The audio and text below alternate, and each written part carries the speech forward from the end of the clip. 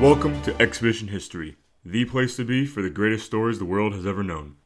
Join us for each short episode where we cover the greatest adventures and voyages of the past. Exhibition History, Episode 5, The Czechoslovak Legions. At the dawn of the 20th century, the Austro-Hungarian Empire found itself in an unenviable position. Straddling much of Central Europe, Austria-Hungary was ruling over vast swaths of lands composed of a great multitude of peoples, Germans, Hungarians, Serbs, Croats, Bosnians, and Slavs, among many others. Ruled by the Habsburg family, ethnic Germans, the unity of the multi-ethnic empire had been fragile for nearly a century, as the leading imperial politicians had been contending with the never-ending series of growing nationalistic sentiments since the end of the Napoleonic Wars. Decades prior, the Austrian Empire had nearly exploded into numerous smaller nation-states. Racked by internal unrest, the empire barely survived the tumultuous revolutions of 1848, a time where almost every single one of the empire's subject people had gunned for additional power, if not outright independence. In 1867, after much internal and external pressure, the Austrian Empire was forced to split into the Austro-Hungarian Empire, a dual monarchy in which a single German emperor would rule over both the Austrian Empire and the Kingdom of Hungary. Though the empire's Hungarian population was elated, this left many more nationalities out in the cold, most notably the Slavs. As an ethnic group, the Slavs are composed of a large number of nationalities spread throughout Central, Southern, and Eastern Europe, who, within the confines of the Austro-Hungarian Empire, circa 1900, were more numerous than either their German or their Hungarian counterparts. Unfortunately for the Slavs, despite their numerical strength, they held relatively little political power, and were often too divided, geographically or otherwise, to unify enough to effectively challenge the Germans or Hungarians in the political arena. However, their continual subservience was growing weary. Europe had spent most of the 19th century embracing a wide variety of nationalistic ideals, something that had found a receptive audience within the Austro-Hungarian Empire's Slavic populations.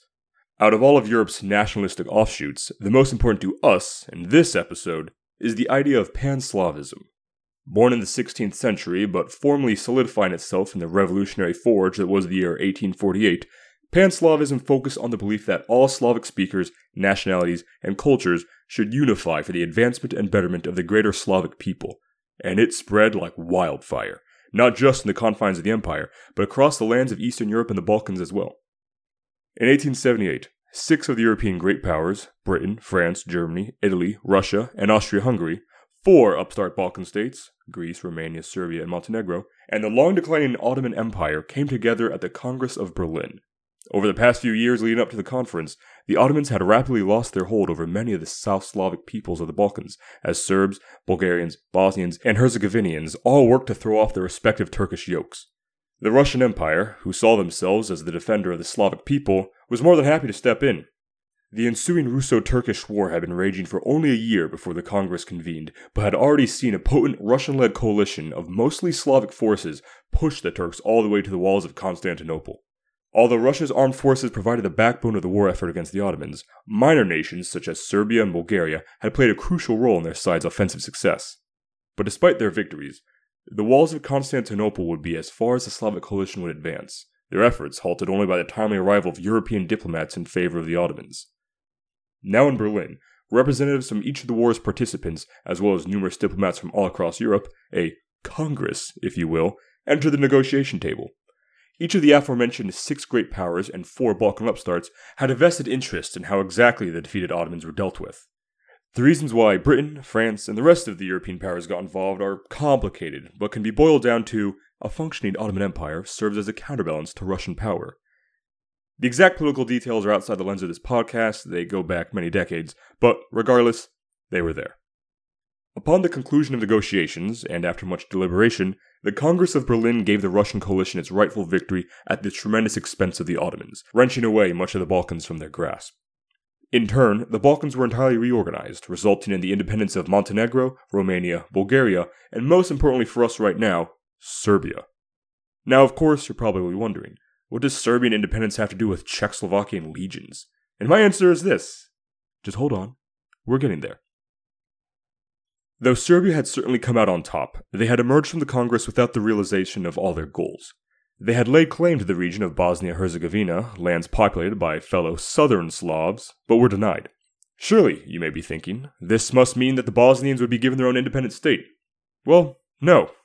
As the region had once been a part of the Serbian Empire long ago, Serbia was absolutely incensed when the Bosnian territory wasn't bestowed upon them or granted their own independence.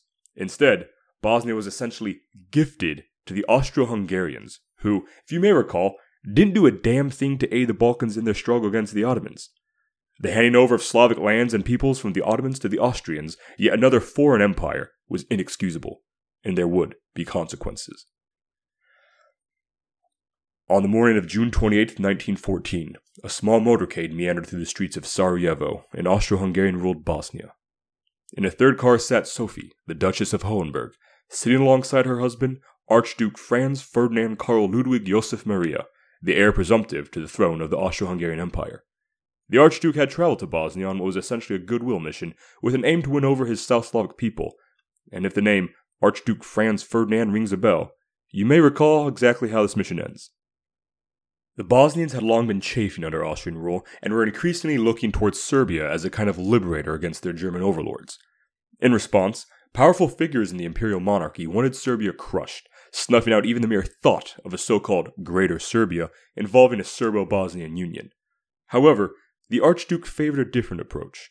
Antagonizing Serbia, he believed, would only push them closer to the Russian Empire, composed of and led by fellow Slavs, and any outright aggression between the dual monarchy and Serbia would inevitably draw Russia into a war opposite Austria-Hungary. Such a conflict, the Archduke knew, would be akin to national suicide. Rather, he reasoned, it was best for the empire to win over Bosnia and build positive relations with Serbia, preferably, if possible, by removing them from the Russian sphere of influence and co-opting them into their own Austro-Hungarian sphere. Upon his ascension to the throne, sooner rather than later on account of his father Franz Josef's age, the Archduke wished to turn the Austro-Hungarian dual monarchy into a triple crown, granting the Slavs their own kingdom in line with the Hungarians, and hopefully easing the social tensions which so threatened his alien empire. His dream would die with him. Unbeknownst to imperial authorities, within the city of Sarajevo were multiple members of the pan-Serb movement Young Bosnia, whose activists aimed to unite all South Slavic people under the banners of Serbia. As the motorcade made its way to the town hall, a would-be assassin emerged from the crowd and threw a handheld bomb. Bouncing off one of the cars, it landed on the road behind a convoy and exploded, showering dozens of innocent bystanders with shrapnel. As the crowd surrounded and physically beat the assassin as a warm-up before his eventual arrest, the Archduke's motorcade double-timed it to Sarajevo Town Hall. The Archduke and his wife, upon their arrival, thought it best to cancel the day's events, and instead chose to visit the hospital and pay respects to those wounded in the bombing. The military governor of Bosnia, Oskar Podgoric, agreed, asking those who opposed, "Do you think Sarajevo is full of assassins?" Though it was a rhetorical question, he soon received an answer. At approximately 11 a.m., the Archduke's motorcade left the town hall and began to make for the nearby hospital. Along the way, the car carrying the Archduke and his wife made a wrong turn, and, after some confusion, began to turn around. As the car slowly struggled through its maneuvers, a stranger walked up to the side of the car, gazing upon the exposed passengers. This stranger, a young Bosnian Serb, was yet another assassin for Young Bosnia, a radical youth who bore the now infamous name Gavrilo Princip. He fired only twice, once into the Archduke and once into his wife, the opening shots of the First World War. Subsequent Austro-Hungarian investigations revealed that Young Bosnia did not act alone. The overall assassination was found to have been planned by, and even included, Serbian military officers and officials, members of a secret Serbian military society referred to only as Unification or Death, or perhaps better known as the Black Hand. Upon the revelation that the Serbian army had had a hand in the assassination, relations between the Austro-Hungarian Empire and the Kingdom of Serbia quickly turned from dangerously tenuous to the absolute worst. What followed the assassination through the month of July 1914 can best be described as a diplomatic explosion on a continental scale. To dive into the July crisis at any level is unfortunately outside of the lens of this episode. Though the details are extensive, the outcome was nonetheless potent. Europe was now at war. Now, we're a bit of the way into the episode, and you're probably wondering why all I've talked about thus far has been about Serbs, Austro-Hungarians, Pan-Slavism, Pan-Serbism, and the Bosnians and the Turks and the Russians and the Germans. For an episode about the Czechoslovak Legion, I haven't even mentioned the Czechs or the Slovaks. Well, fret not, intrepid listener, because all that changes now. You see, the southern Slavs of the Balkans were not the only ones fighting for their own nation. Located in the northern regions of the Austro-Hungarian Empire lied the historical lands of Bohemia, Moravia, and Slovakia. Rich with resources and rather thickly populated, the regions had once served as mighty power bases for their respective inhabitants, the Czechs and Slovaks. These Western Slavs had a history both long and proud, playing a key part in Central European affairs that would go on to have wide-reaching effects across the entire world. But unfortunately for them, they were victims of geography. Always surrounded by foreign powers, their location in the heart of Central Europe eventually proved to be their demise, as they were always in conflict with their neighbors, most prominently the Austrians and Hungarians. By 1914, Slovakia had long been a part of Greater Hungary, and had been resisting cultural Hungarization for centuries, at least since their imperial annexation in the early 1500s. As for the Czechs, the defeat of the Kingdom of Bohemia at the Battle of White Mountain in 1620, a prominent engagement in Europe's devastating 30 Years' War, had cemented Austrian rule over the Czech heartland, and formally united the Czechs and Slovaks as subjects under the crown of the Austrian Habsburg dynasty. But though they were imperially unified, the two peoples would embark on two wildly separate paths within the empire. The Slovaks, subsumed by the Hungarians and subjected to their whims, remained a rural agricultural people and had only just begun to industrialize upon the eve of the First World War. Their Czech cousins, meanwhile, had vigorously pushed to industrialize as fast as possible, greatly expanding their industrial capacity and heavily modernizing the Czech realm. Despite these differences, the Czechs and Slovaks held a crucial position in the Austro-Hungarian Empire. Their lands were the industrial core of Austria-Hungary, and, though minorities, together the two groups made up the lion's share of the empire's Slavs, who themselves were a full half of the imperial population. On top of these raw numbers, they alone also held the core industrial lands of the empire. Nowhere else within the Austro-Hungarian realm would you find such a dense concentration of industrial might. Thus, they were absolutely critical to the survival of the empire. But as the storm clouds of World War I rapidly approached, the Czechs and Slovaks were anything other than willing participants. Although the Czechs and Slovaks had embarked on separate paths within the empire, over time they had found themselves slowly coming back together. In the decades leading up to World War I, the idea of a unified Czechoslovak identity began to gather steam. Starting around the turn of the 19th century and spurred on by their vigorous industrialization and rising middle class, the Czechs had been experiencing a great national revival for some time, and had feverishly pushed for greater autonomy within the Austro-Hungarian Empire. The Slovaks, meanwhile, had grown weary of living under Hungarian dominion, and, in turn, had been pushing for greater autonomy themselves in the hope that they would be better able to retain their culture and national identity. For a while, the idea of increased autonomy was popular only with the Czech and Slovak intellectual elites. This, as well as almost everything else, changed with the eruption of war. With the outbreak of World War I, the Czechs and Slovaks found themselves in a less than ideal position. Fighting against the Allied Entente powers, they would have to wage a war alongside their alien overlords against fellow Slavs, including not just the Russians and Serbs, but also any fellow Czech or Slovak émigrés in the armies of the Entente, those who had emigrated from the increasingly troubled Austro-Hungarian Empire to start anew someplace else.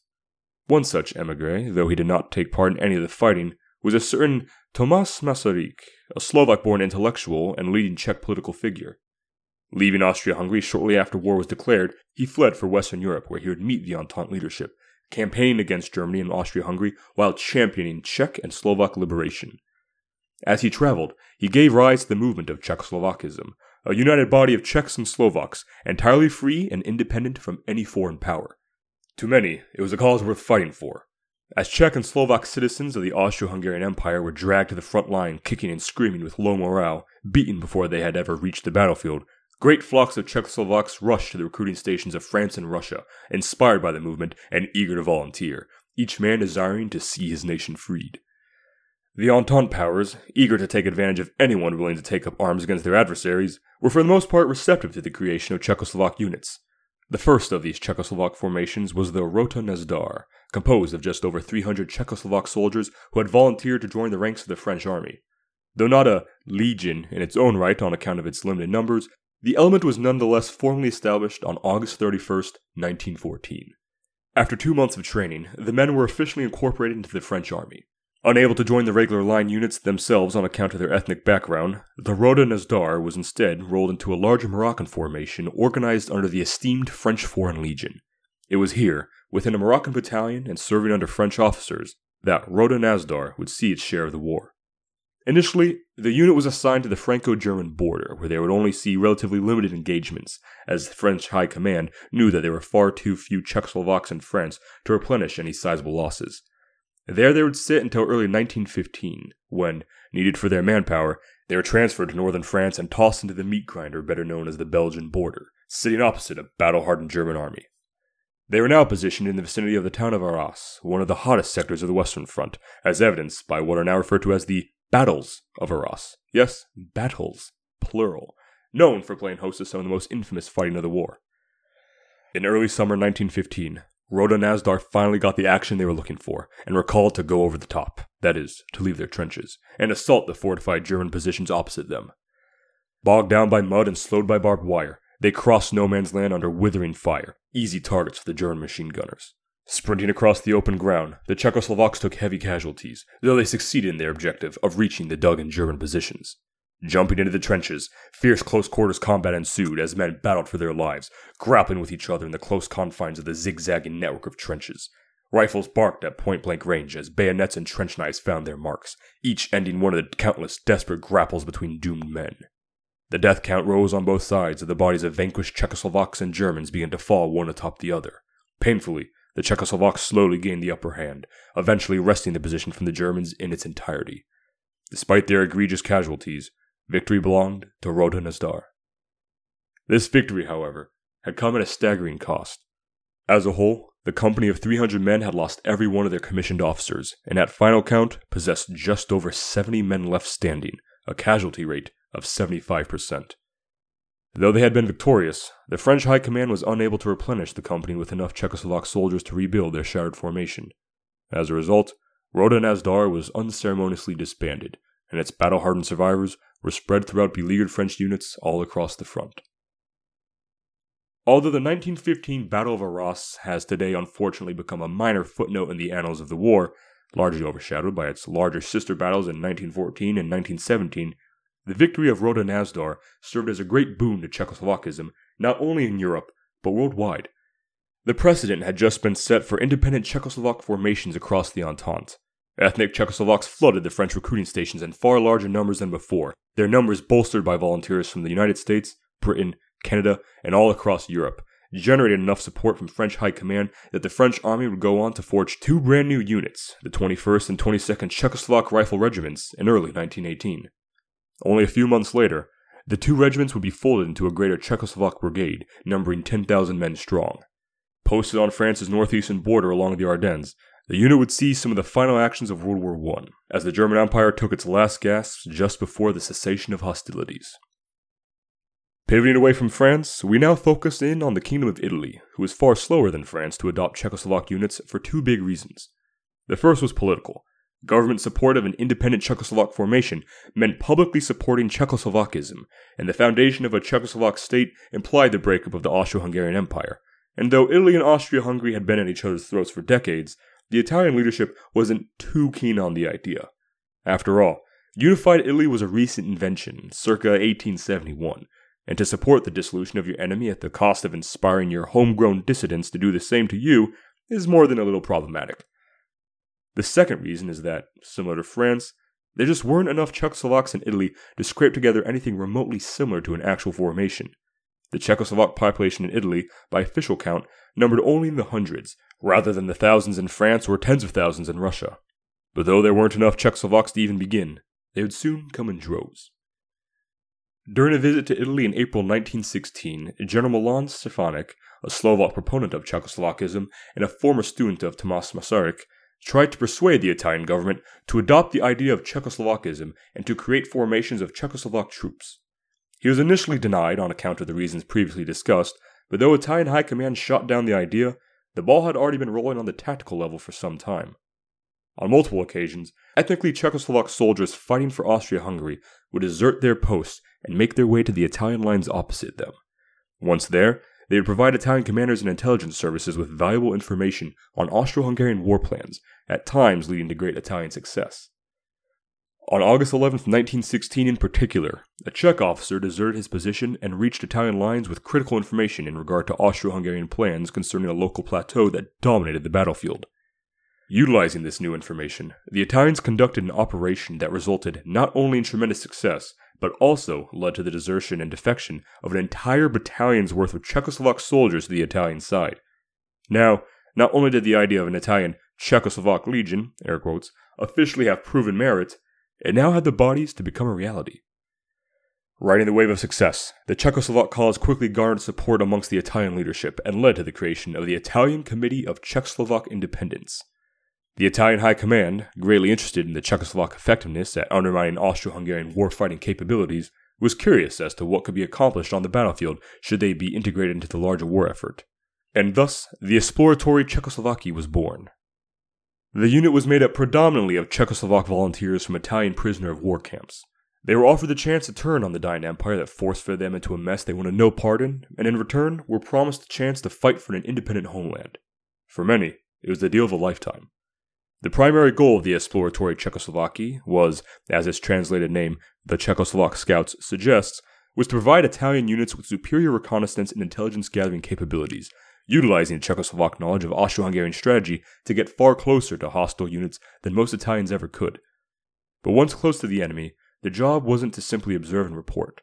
Using their linguistic capabilities, the Esploratories would communicate with Slavic soldiers in their own tongues, enticing them to defect to the Italian side and join their cause.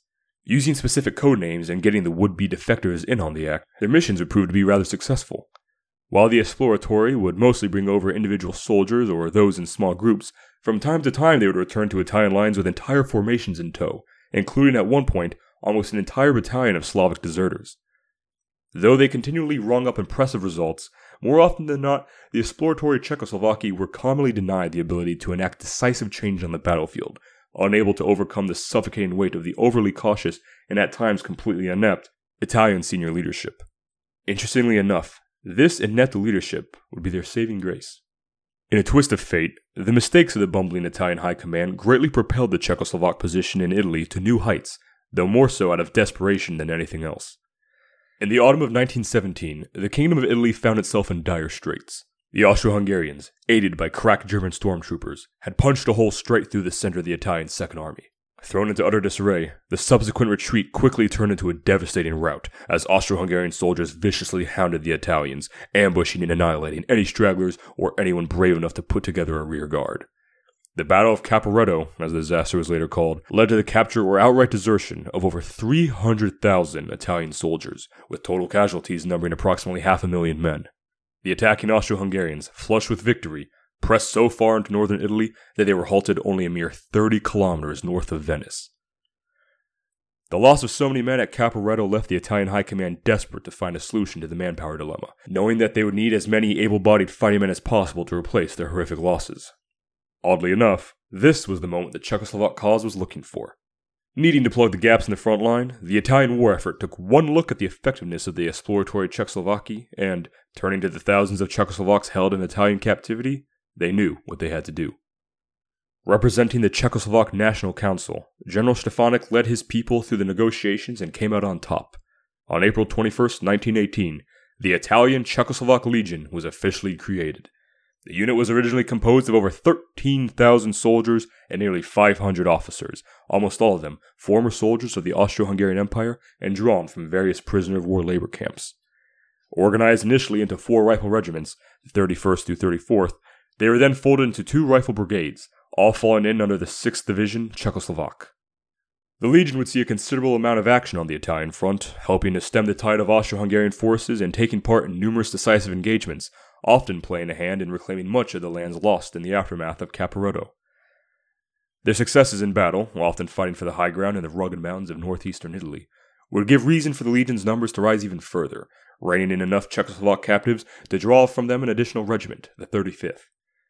At around the same time, the Esploratory Czechoslovakia, who had until then remained independent of the Legion in their own right, and who had seen copious amounts of action themselves, was converted to the 39th Rifle Regiment and placed under Legion control. Buoyed by their increase in numbers, the Legion now counted some 25,000 men under their banner. It had swelled to such a size that it had been reorganized into not just the 6th Division Czechoslovak, but the 7th as well. Similar to their French counterparts, the Legion as a whole would see conflict in numerous engagements at the close of the war, nipping at the heels of the Austro-Hungarians as they were continually forced to give ground.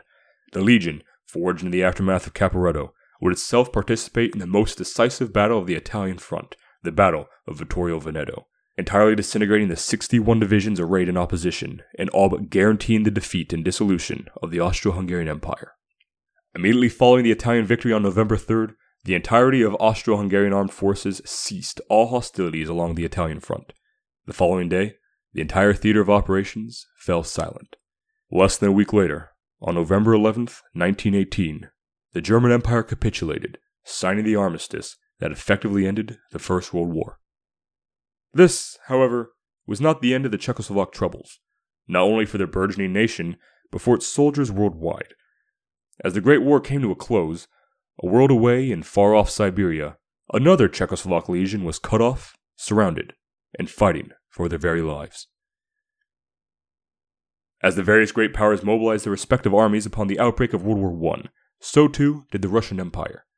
Always a beast to reckon with in regard to her overwhelming advantage in manpower, the Empire had no shortage of Czechoslovaks to spare. Whereas France and Italy had only paltry populations present upon their declarations of war, Russia boasted a population of well over 100,000 Czechoslovak men and women, many of them not just expats, but actual imperial citizens. The conception of the Russian Czechoslovak Legion began almost immediately after the declaration of hostilities. Wanting to fight the tyrannical oppressor of their homeland, and hoping that wartime performance on behalf of Russia would grant them its independence, the Czechoslovak population eagerly swarmed the recruiting stations. Though Imperial Russian High Command wasn't too keen on national units in their army, on account of not wanting to foster separatist ideas within their multi-ethnic empire, the opportunity was too good to pass up.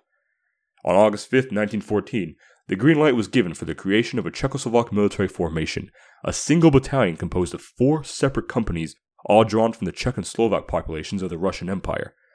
Nicknamed the Česká družina, or Czech Companions in English, the unit would serve in much the same capacity as its cousins in the exploratory Czechoslovakia, focusing mostly on battlefield reconnaissance, small unit engagements, and the subversion of Austro-Hungarian soldiers. As the war dragged on, the Druzina continually proved their worth, accomplishing great local successes that, though eclipsed by the larger war effort's victories and defeats, did much to add credence to their calls for an expanded Czechoslovak military formation. Any expansion, however, much again like their cousins in Italy, could only logistically be accomplished through the recruitment of Czechoslovak prisoners of war captured from the ranks of Austria-Hungary.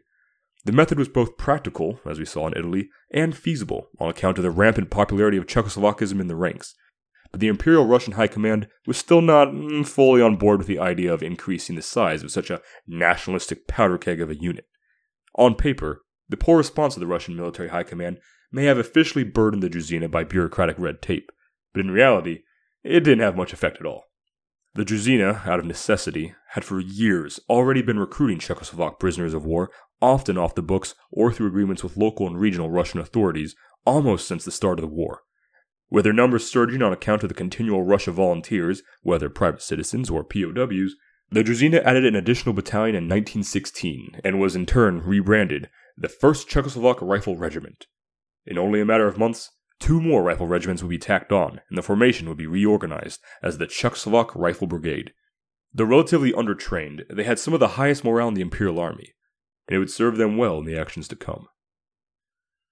On the first day of July 1917, the Russian Provisional Government launched a desperate offensive in an effort to gain a much-needed victory. Only a few months prior, in the face of a popular revolution, Tsar Nicholas II had abdicated the throne, spelling the end of the Russian Empire and the 300-year-old Romanov dynasty. Russia was now in the hands of 2 jointly ruling but separate powers, the Provisional Government, representing the official Russian state and the traditional aristocracy, and the Bolsheviks, a loose body of far-left Marxist committees. Yes, those Marxists, the communist ones. The Provisional Government, clinging to the continually eroding power they still had and dealing with a population fed up with the war, gambled on one last offensive to gain political points at home. Named the Kerensky Offensive in honor of the Provisional Government's Minister of War, Alexander Kerensky, the effort was doomed from the start. The defending Germans and Austro-Hungarians were veteran soldiers in well-prepared, dug-in positions, and the social upheaval on the home front, piloted by incessant Bolshevik agitators, had all but destroyed the common soldiers' willingness to fight throughout the vast majority of the Russian ranks. As a result, the Kerensky Offensive was an unmitigated disaster. Some 60,000 men had died, and the following social and political fallout essentially crippled the Russian war effort and more or less spelled the end of the Provisional Government. The final Russian offensive of the war, it could count from its efforts only a single notable victory. And it is here, unsurprisingly, where we can find the Czechoslovaks. As the offensive began, the Czechoslovak Rifle Brigade found itself in the vicinity of the town of Zborov, located in modern-day Ukraine. Numbering some 3,500 men, Their trench line stretched for 6 kilometers, although it wouldn't serve them much use, because you see, the Czechoslovak Rifle Brigade was one of the few units in the Russian army to actually volunteer to attack enemy positions. Across no man's land opposite the brigade was an Austro-Hungarian unit who outnumbered the Czechoslovaks nearly 2-1. Interestingly enough, they too were predominantly composed of Czechoslovak soldiers. But this was no time for national sentiment. The battle was on. On July 1st, Russian artillery opened up on the Austro-Hungarian positions and pummeled them with high explosive shells for nearly the entire day. At 05:15 the following morning, after an additional barrage, small units of men from the Czechoslovak Rifle Brigade snuck across no man's land and threw hand grenades into the first line of opposing trenches, killing and wounding some, but causing tremendous confusion among the Austro-Hungarian defenders. Capitalizing on the confusion, at 0800 hours, the Czechoslovak assault troops sprinted across no man's land under heavy fire and broke through the barbed wire obstacles protecting the defenders. Having gained a foothold in no man's land just shy of their adversary, the rest of the brigade streamed through the breaches, throwing themselves upon the enemy and storming the trench lines, one after the other. The assault continued well through the morning and early afternoon as the brigade fought tooth and nail to gain ground, braving rifle and machine gun fire to close with the enemy and engage them in the trenches, an extraordinarily bloody and personal business. Men who had been neighbors a decade ago now grappled with each other in deadly embrace. The painful screams of brother Slavs permeated the air, crying out in tongues understood by both sides. One side fought for a homeland, the other side fought to make it home. Finally, after a brutal slog, at 1500 hours that same day, the field belonged to the Czechoslovak Rifle Brigade. All in all, the Czechoslovak Rifle Brigade had suffered almost a full third of their personnel killed or wounded, yet had taken not 1, not 2, but 4 full lines of trenches from a hardened and well-prepared enemy. From the Austro-Hungarian defenders, they captured 3,300 prisoners, nearly as many men as their entire brigade at the start of the battle, as well as 20 artillery pieces and a copious amount of ammunition. Unfortunately, this victory was short-lived, and would only prove to be the high watermark of the Kerensky offensive. Every other unit had either been defeated or had outright refused to leave their trenches to begin with. Only a few days later, the Czechoslovak Rifle Brigade would join the rest of the Russian army in a humiliating retreat, giving up more than 200 kilometers of ground before the Russian High Command was able to stabilize the front. Like the Battle of Arras in France, the Battle of Zborov was rather insignificant in the grander scheme of the conflict and didn't have much of an impact on the greater war effort. But, also like Arras, the victory at Zborov served to be an incredible advertisement for the cause of greater Czechoslovakism and the increased establishment of Czechoslovak armed forces. As their popularity in Russia increased exponentially, the ruling authorities in Russia, on the verge of imploding, were forced to take another reluctant look at the idea of recruiting Czechoslovaks from Austro-Hungarian prisoners of war. Sure, they reasoned, we could give them their own national unit and promise them their homeland's independence, but what if the Latvians or Estonians get the same idea? Or worse, the Ukrainians? The expansion of the brigade just didn't have the popularity among the ruling policymakers, but it did have the backing of the Czechoslovak National Committee. Spearheaded by General Stefanik and Thomas Masaryk in the political arena, and supported by the valorous acts of the combined Czechoslovak units under arms, the committee's power had been continually snowballing and growing in power with each passing day. Their position had grown so strong that they were even officially backed by the full political weight of the French government. At long last, in the summer of 1917, bending under the weight of international pressure, and admittedly most likely out of an immediate need for volunteers, the Czechoslovak Rifle Brigade was officially allowed to recruit from POWs. Following the removal of the bureaucratic red tape, the brigade absolutely exploded in numbers, and would add an additional regiment to their ranks in no time flat. Now 4 regiments strong, the brigade was reorganized and upgraded. It was now the 1st Division of the Czechoslovak Corps in Russia, better known as the Czechoslovak Legion. In October 1917, the Legion would tack on yet another division to their ranks, increasing their combat strength twofold, and it could not have come at a better time. Weeks later, on the 7th of November 1917, the troubled Russian dual-power government finally imploded. In what is referred to as the October Revolution, on account of the Russian calendar system in use at the time, the Bolshevik wing of the government and their Marxist allies seized power in St. Petersburg in a nearly bloodless coup. The first domino to fall, the revolution spread like wildfire throughout the expanse of the dead Russian Empire and replaced the old monarchy with a new Bolshevik-led government, colloquially known as the Reds. Thus, Soviet Russia was born, and it came into the world kicking and screaming, immediately beginning a bloody civil war against the resisting anti-communist coalition known as the White Movement. Now behind the reins of real power, the Soviet government's first order of business, well, besides starting the Civil War, was to make peace overtures to the Central Powers, aiming to remove Russia entirely from the war. That way, they could focus their entire war effort against the real enemy, other Russians. As negotiations began, Thomas Masaryk traveled to Russia and personally began to lobby and plan for the evacuation of the Legion, who had now found themselves in a tumultuous sea of post-Tsarist politics. But an evacuation would be no easy feat. On March 3, 1918, Soviet Russia officially withdrew itself from World War I with the signing of the Treaty of Brest-Litovsk, ceding vast swaths of Eastern Europe to be either independent nations or vassals of the German Empire. The signing of the treaty had included no provisions in regard to the Czechoslovak Legion, and, numbering 40,000 men strong, they were now trapped and alone in the middle of the newly independent Ukrainian People's Republic, unable to march west on account of the continued hostility of the Central Powers. The original plan for their evacuation called for them to march through northern Russia to the far-off ports of Arkhangelsk and Murmansk. Once there, they would then board transport vessels and sail to France via the North Sea, where upon their landing, they would be united with the Czechoslovak units still in the fight on the Western Front.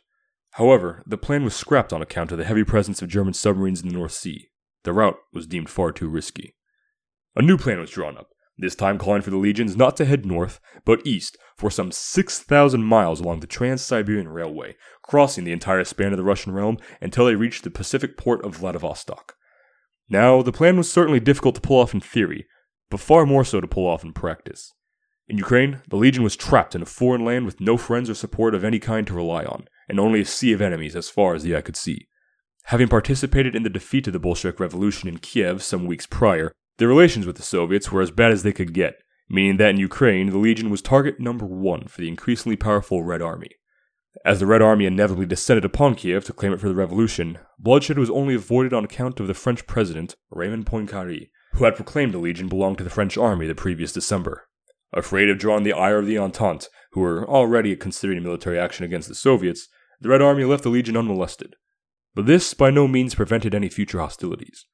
German and Austro-Hungarian units had continued to march east even after the treaty had been signed, garrisoning all the lands the Soviets had ceded, including the Ukraine.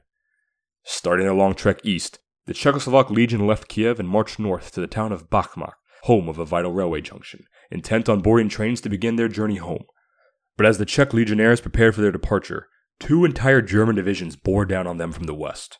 Moving in to occupy the area in the wake of the treaty, the Germans aggressively pushed for the town of Bakhmut, whose railway junction was crucial to enabling freedom of movement in northern Ukraine and would need to be seized if the Central Powers were to exert their influence over the area. Making matters worse for the already surprised Czechs, the attacking Germans viewed the Czechoslovaks as traitors to the Austro-Hungarian Empire, and the universal punishment for traitors was death. Forced to take up hasty defensive positions, on March 8th the Lone Legion squared off against both German divisions at once, beginning a bloody 5-day slog that would see hundreds of men die on both sides. In danger of being surrounded, the legionnaires fought like cornered wolves, intent on fighting to the bitter end, knowing a summary execution waited them if captured. Though if they fought, no matter how dire the situation, they may yet earn their freedom. And that they did. Unable to break through the Czechoslovak lines and make any major gains, the Germans, thoroughly blooded and demoralized, made a truce with the Legion on March 13th, allowing them to move eastbound by rail unchallenged. The Legion was even allowed to take with them their small number of armored war trains, heavily armored steam engines with armored cars, complete with artillery and machine gun platforms that essentially acted as mobile fortresses. As the Legion moved out of Ukraine and into Soviet Russia, the German and Austro-Hungarian forces, now sporting a new bloody nose, occupied the lands to their rear. Arriving in the town of Penza, the Legion and the Czechoslovak National Council made an agreement with Soviet officials. The Penza Agreement, drafted by prominent Soviet revolutionary Joseph Stalin, yes, that Joseph Stalin, the infamous communist dictator, though he wasn't quite there yet, stated that the Legion would be free to move east to continue their evacuation, but would have to surrender most of their weaponry to Bolshevik forces. This, quite understandably, did not sit well with the legionnaires. The Legion and the Soviets had been eyeing each other since the start of the Bolshevik Revolution, each wary of the other trying to get in the way of their efforts. The Soviets were afraid the Czechoslovaks would formally side with the White Russians and fight to restore the Tsarist monarchy. The Legion, meanwhile, was afraid the Soviets would get in their way and prevent their evacuation, if not outright attack and annihilate them entirely. But the Legion's hands were tied. They needed the Soviets' blessing to travel along the rails, and having no real choice, were forced to sign the Penza Agreement on March 25th, surrendering their heavy weapons and machine guns, but refusing to give up their rifles and handguns. Moving east by rail, the Legion was soon strung out along the entire length of the Trans-Siberian Railway. It's at this point that I think I should mention that the Legion's movement wasn't just in one massive train. Rather, thousands of legionnaires were spread throughout Russia on 63 separate trains, each with approximately 40 train cars from Penza in the west all the way to the Pacific port of Vladivostok in the east. The Soviet rail system as a whole was in a poor state of disrepair, and, with active soldiers, civilians, and prisoners of war all traveling to and fro, taking up the rails ahead, the Legion's travels were often halted and delayed, resulting in disjointed movements where one full train of legionnaires would travel great distances unhindered, whereas another, originating from the same station, would only make it to the next province over the course of a week. Further complicating issues was the requirement of each fractured Legion element to coordinate with and get the approval of every Soviet leader in every town to continue their movement, a series of events that would have to be repeated ad nauseum over and over again with each passing town and each passing station by each incoming train. It was only a matter of time before the friction between the two sides erupted into open conflict. The final straw occurred on March 14th in the town of Chelyabinsk, just east of the Ural Mountains. Passing through the town was a train laden with Czechoslovak legionnaires who had stopped in order to conduct the necessary talks with the local Soviet officials to continue east. Heading west in the opposite direction, however, was a train from Siberia, full of German and Austro-Hungarian prisoners of war, many of them Hungarian. Sources differ in the exact details. It was, after all, a crowded train station, but the story goes that as the POW train passed by, a Hungarian soldier, seeing the mass of Czechoslovak traitors to his empire, threw a stone, or perhaps a piece of iron from a stove, into the crowd. The object struck a legionnaire, either wounding or killing him, the accounts differ. Regardless, this, understandably, incensed the legionnaires, who in turn forced the train to stop, boarded the cars, found the man responsible for the attack, and killed him on the spot. Upon the slaying of the Hungarian, the local Soviets intervened, arresting and imprisoning all the Czechoslovaks responsible for the killing, and throwing them into the town jail to wait for their inevitable execution. Absolutely outraged, the Legion element in Chelyabinsk took immediate action, seizing the town from the Soviets, freeing the captured legionnaires, and capturing the town armory, complete with all the weapons and ammo that had lied within. Word of the action spread fast along the rails, and in no time at all, the entirety of the Czechoslovak Legion had rose up in arms and cut all ties with the Soviet authorities. Thus began the revolt of the Czechoslovak Legion. Hearing of this, Soviet revolutionary Leon Trotsky, if you know your European history, yes, that Trotsky, Stalin's rival, placed a kill-on-sight order on every single member of the Czechoslovak Legion in Russia. The Legion was now at war with Soviet Russia. Legion elements all along the railway were quick to act, seizing nearby towns both on and off the rails and securing a portion of the track so long that it stretched from Chelyabinsk and the Urals in the west to Irkutsk and Lake Baikal in the east, deep into Siberia. The Soviets were thrown back by this sudden setback, and the anti-communist collection of organizations making up the White Russians lunged at the opportunity, seizing the moment to launch their own offensives in unofficial conjunction with the Legion, beating back the reeling Soviets across Siberia and establishing a power base in Omsk, some 2,700 kilometers east of Moscow. On campaign throughout the summer of 1918, the Legion and White Russians wrested every single major population center east of the Urals from Soviet control, including such prominent cities as Yekaterinburg and Samara. In a weird twist of fate, members of the Legion itself narrowly missed an opportunity to change the course of Russian history forever. The former emperor of the Russian Empire, Tsar Nicholas II Romanov, having abdicated his throne in the face of the revolution, was held captive with his family by the Bolsheviks in the city of Yekaterinburg, where they had been under house arrest since April. As the Czechoslovak Legion advanced on Yekaterinburg in July, some historians theorized the Bolsheviks feared they'd lose their royal hostages and so took drastic action. Late in the night of July 16th, Tsar Nicholas II, along with his wife the Empress Alexandra and their 5 children, were all forced into a basement by the Soviet captors. In the pre-dawn hours of July 17th, the Romanov family was executed by firing squad. The Legion would capture the city less than a week later. While the rescue of the royal family would have done little to undo the effects of the revolution or stop the Red Menace of the Soviet Union, it would have certainly erased a painful black mark from Russian history and would have certainly changed certain elements of the Russian Civil War in radically different ways. At the very least, it would have prevented a horribly botched and needlessly drawn-out execution. But that alternate history type of stuff is outside of the scope of this show, so let's dive back in. As the successes of the Legion began to mount, they eventually came to garner international attention. Impressed at how easily the Legion asserted their dominance over the Soviets in Siberia and handily fighting off any counterattacks, the Entente leadership, still busy fighting the Central Powers in Western Europe, was more than pleased to offer aid. U.S. President Woodrow Wilson, previously a staunch isolationist, pledged to contribute American military strength to the Legion's support, providing ships and logistics for their evacuation and planned return to Europe. The French government in Paris, meanwhile, doubled down on their claim of including the Legion in their ranks. Not only did they hail the Legion as an elite fighting force, but, more importantly, made it clear that aggressions against the Legion would be an act of war against the whole of the Entente. The Soviets, however, did not heed the warning. Away from the war rooms and back in Russia, the Legion was forging loose alliances with the White Russians in Siberia as the anti-Bolshevik forces began to publicly organize their own governments, free of immediate Soviet wrath. One of these anti-Bolshevik governments, known as the Kamach, was even able to storm and seize the important city of Kazan in early August 1918, where they were even able to capture the Imperial Russian gold reserve. This was no small feat. At the time, it was the largest gold reserve in the world, worth billions of dollars in today's money. Not only victorious on the battlefield, but now flush with wealth, the White Russian governments, each substantially pressured by the Czechoslovak Legion, formally united in September, becoming the All-Russian Provisional Government. The strength of White Russia and the Legion was now officially on the rise, but as suddenly as they rose, deep cracks began to emerge in the foundation. On October 28, 1918, the nation of Czechoslovakia was declared a sovereign state. The Czechoslovak legions, fighting for their French, Italians, or for their very lives in the Siberian wilderness, had fought well enough to be rewarded with perhaps man's most prized possession, a place to call home.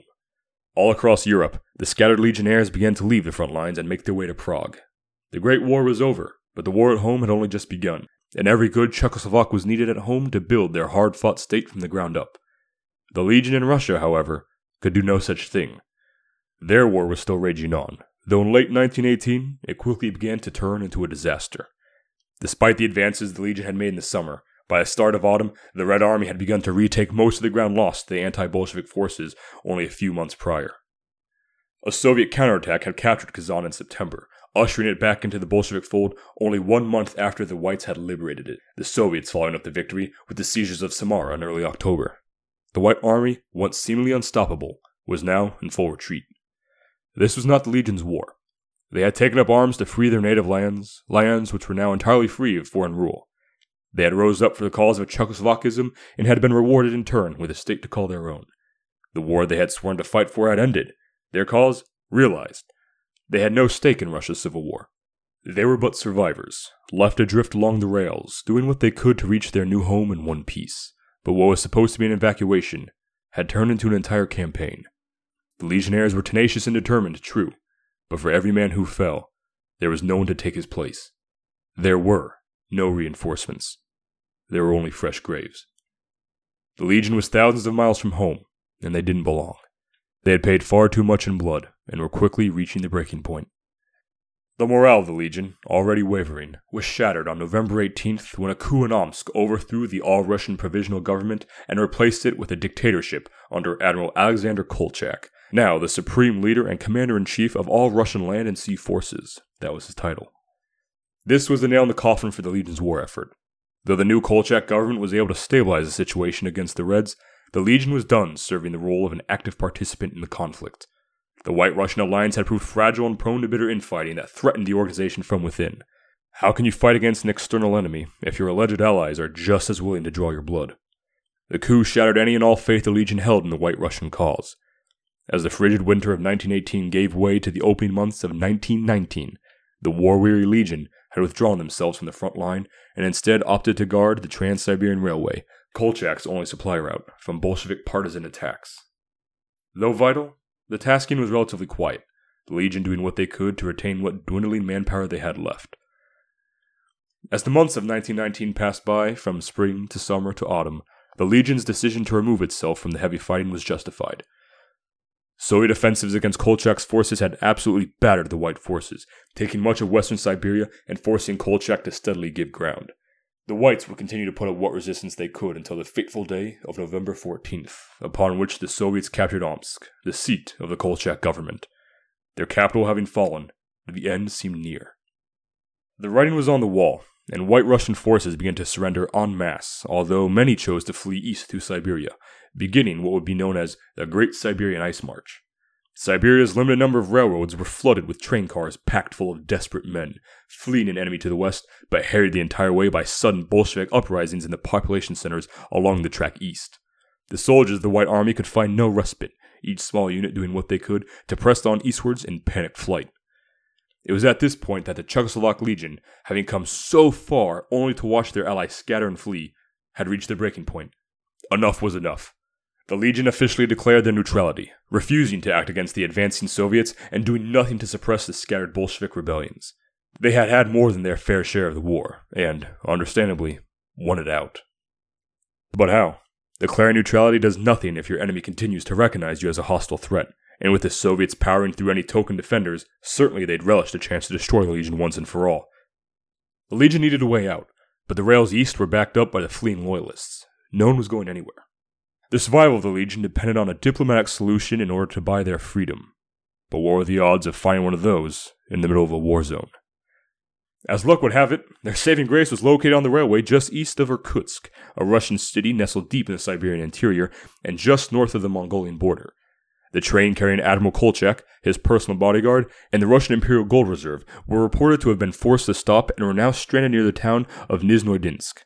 Word quickly spread to the Legion forces in the area, who descended on the train, capturing both Kolchak and the gold without a shot being fired. His bodyguards elected to abandon him, rather than lie dead in the snow. Now in possession of Kolchak, the Legion was ordered by Entente officials to escort him out of harm's way, deeming him vital to the future efforts to suppress the nascent Soviet Union. Bolshevik partisans, however, caught wind of this, and continually molested the eastward advance of the Legion, slowly bleeding the Legion one small skirmish at a time, a death by 1,000 cuts. Taking in the situation at hand and wishing to save the lives of as many legionnaires as possible, the Legion's leadership decided that the best course of action was to take what was perhaps the most controversial route. In a bid for self-preservation, to finally throw off the looming Soviet threat and to buy their freedom, it was decided that Kolchak would be turned over to Bolshevik revolutionaries in Irkutsk for them to do with him as they wish. And so, on February 7th, 1920, Alexander Kolchak was executed by a Bolshevik firing squad in Irkutsk. Later that same day, the Legion signed an armistice with the Red Army in the area, guaranteeing the Legion's unmolested passage to Vladivostok on the condition that any and all gold from the Imperial Reserve was left behind in Soviet hands. With the armistice came peace, and those of the Legion who had yet to reach Vladivostok continued their evacuation east, now expedited by Legion control of the railway and a lack of hostilities. The last of the Legion's trains would pass through Irkutsk on March 1st, 1919. Having trickled into the port of Vladivostok since 1918, the last of the soldiers of the Czechoslovak Legion in Russia finally boarded the final waiting ship and began their voyage home in September of 1920. In total, more than 60,000 soldiers, officers, wives, and children, they were in Siberia a long time, had left Vladivostok by sea on approximately 40 ships as a part of the Legion's evacuation. Some 4,000 more remained in Russia, permanently entombed in the Siberian permafrost, having given their lives so that others may live. But just because the Great War had come to an end, didn't mean that there was peace. As each of the legionnaires trickled into their hard-won home, they found themselves confronted with the challenge of defending Czechoslovakia's very right to exist. Men who had already paid more than their fair share of dues now found themselves thrown into combat yet again, forming the core of the freshly minted Czechoslovak army and defending their nation in two separate wars, beating back both the Poles and the Hungarians in the years immediately after World War I. Having earned its independence on behalf of the legions, Czechoslovakia passed through the interwar years peacefully, though fell to Nazi German rule just before the outbreak of World War II in Europe. Upon the fall of the independent Czechoslovak state, the name of the Czechoslovak Legion was raised once again, used this time to describe all of the Czechoslovak army soldiers fighting alongside the Allies in exile. With the end of World War II, the Czechoslovak army proper was restored, which lasted until the Soviet-sponsored communist takeover of the country in 1948. This communist Czechoslovak state lasted until 1989, when it was toppled by the peaceful demonstrations of the Velvet Revolution, replacing the totalitarian regime with a democratic government. But old habits die hard, and the very same nationalism that gave rise to Czechoslovakism eventually split the nation in two. In 1992, the Czechoslovakian parliament peacefully dissolved the Czechoslovak state. In its place, on the 1st of January 1993, stood two separate independent nations, the modern states of the Czech Republic and Slovakia, which both still stand to this day. Thank you everyone for tuning in to this episode of X-Vision History. I know this episode was a little more zoomed out than what we're used to, but I hope you enjoyed it all the same.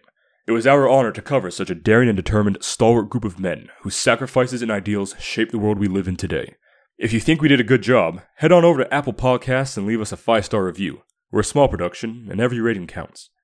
Keep your eyes out for our next episode, where we'll be jumping back in time to the Classical Age in order to explore the legendary history of the dawn of the Persian Empire. Remember to rate us 5 stars and share us with all your friends, and we'll see you next time on Expedition History.